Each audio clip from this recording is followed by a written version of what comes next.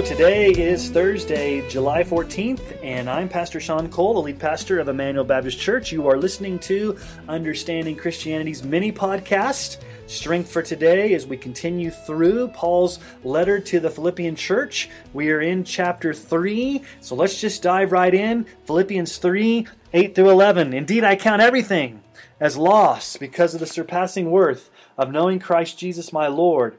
For His sake I've suffered the loss of all things and count them as rubbish, in order that I may gain Christ and be found in Him, not having a righteousness of my own that comes from the law, but that which comes through faith in Christ, the righteousness from God that depends on faith, that I may know Him and the power of His resurrection, and may share in His suffering, becoming like Him in His death, that by any means possible I may attain the resurrection from the dead.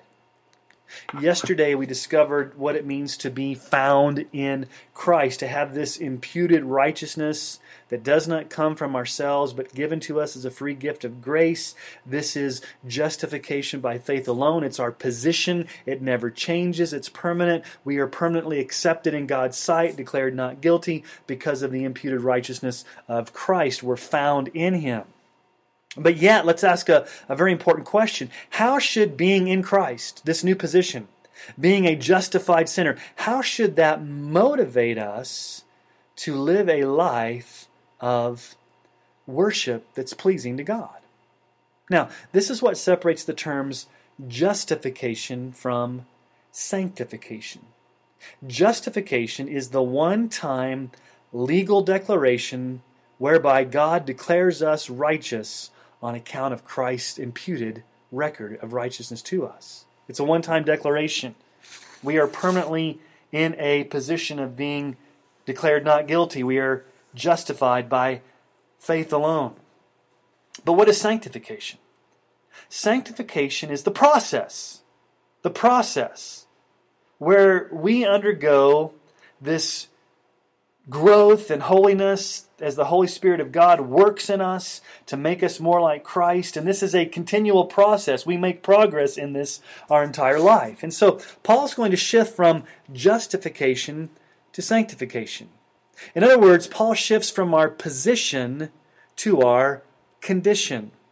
Now think about this. Our position never changes. We are always in a state of being justified. But our condition in growth and holiness can. There are times, and you know this personally, when you don't seek after God. There are times when you don't have a passion for Christ. There's times when you're hindered by habitual sin. There's times when you're flat out disobedient. Now, we cannot ever be condemned or punished or guilty for our sins because of the imputed righteousness of Christ through justification. But we can have degrees of less passion, less enthusiasm, less obedience, and less intensity in the Christian walk. Now let's look at verse 10. What is Paul's desire? Verse 10, that I may know Him. It's an active verb. It's a strong verb. Paul's saying, I want to personally, intimately, spiritually know the depths of Christ. It's very similar to Paul's prayer in Ephesians chapter 3, verses 17 through 19.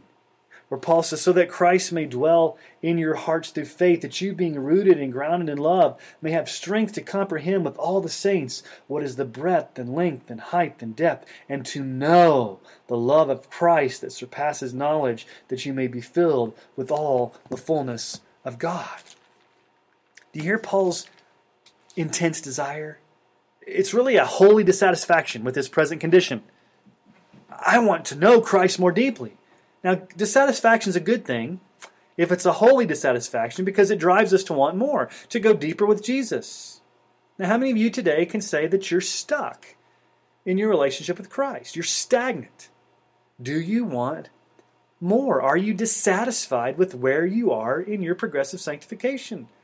I think the Holy Spirit puts that dissatisfaction in our hearts to motivate us to pursue a deeper relationship with Christ. So Paul says, listen, I want to know, I want to deeply know, I want to passionately know Jesus and the power of His resurrection. I want to know His power. I want to know Christ. I want to experience His power. But here's something that's very shocking. I want to share in His sufferings.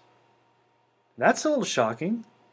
Koinonia, I want to share. I want to have this partnership. I want to have this joint partnership with Christ's suffering. That's a bold statement. We're tracking with Paul when he says, man, I want to know Christ. I want to have the power of Christ. We like that. But then Paul just shocks us and says, I want to know the sufferings. I want to share in the sufferings of Christ.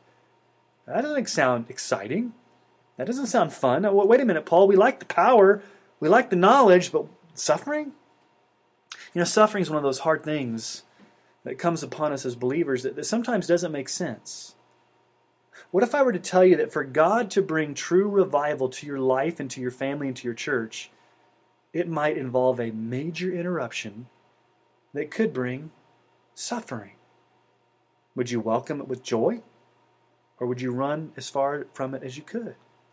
Now, obviously, I don't know the secret things of God, so I don't know what He might do in your life, but it's within His divine prerogative to both ordain and allow suffering for His children in your growth and grace. But what's our hope in the gospel? It's the same hope Paul had. To experience the life-changing power of the gospel. To be declared not guilty. To have this new relationship with Christ. To know Christ. And we should be excited about these things. For Paul, there was ultimate hope. What was Paul's ultimate hope? Paul's ultimate hope was complete salvation with a resurrected body in the very presence of Christ in heaven. This is what theologians call glorification. There in verse 11, that by any means possible I may attain the resurrection from the dead. Now, when Paul says by any means possible, he's not expressing doubt. He's not saying, man, I may miss this. I may not get it. It's words of humility from the chiefest of sinners who knows that he does not deserve salvation, but God has given it to him. Have you ever had that same attitude? Have you ever wondered why God saved you? Was there anything in you that cried out, I'm worthy to be saved? None of us can make that claim, for it would be boasting, and we know that we're saved by grace alone through faith alone. When Paul says that I may attain, the word means to arrive at the goal, to arrive at the finish line. Paul's ultimate hope was based upon the fact that he would arrive at the finish line. And what's the finish line? Resurrection from the dead. A glorified body. The new heavens, the new earth. The word for resurrection here is used nowhere else in the Scripture. It's unique to Paul in this verse. It literally means out resurrection. It's really the new body, the glorified state. This whole idea when we're changed in the twinkling of an eye and we receive our new glorified bodies. What did Paul say back up in chapter 1, verse 21? For me to live is Christ, and to die is gain. Do you have a holy dissatisfaction and a desire to have more of Jesus? Do you desire to know Him more deeply? Do you welcome suffering because you can share in the suffering of Christ and He can grow you through that suffering? Are you looking forward to that day, that final day, when you're glorified, when you attain the resurrection of the dead? Is that your goal? Is that what you're living for? Or are your eyes on so many other temporal things that don't really matter? Are you blown away that Jesus would save you? Are you blown away that He would take the full penalty of your sin and credit you with that perfect righteousness? Do you want to know Him more deeply? Do you want more of His presence? Even if that means suffering. Is your heart's desire that Jesus would be your all-consuming, magnificent obsession this day?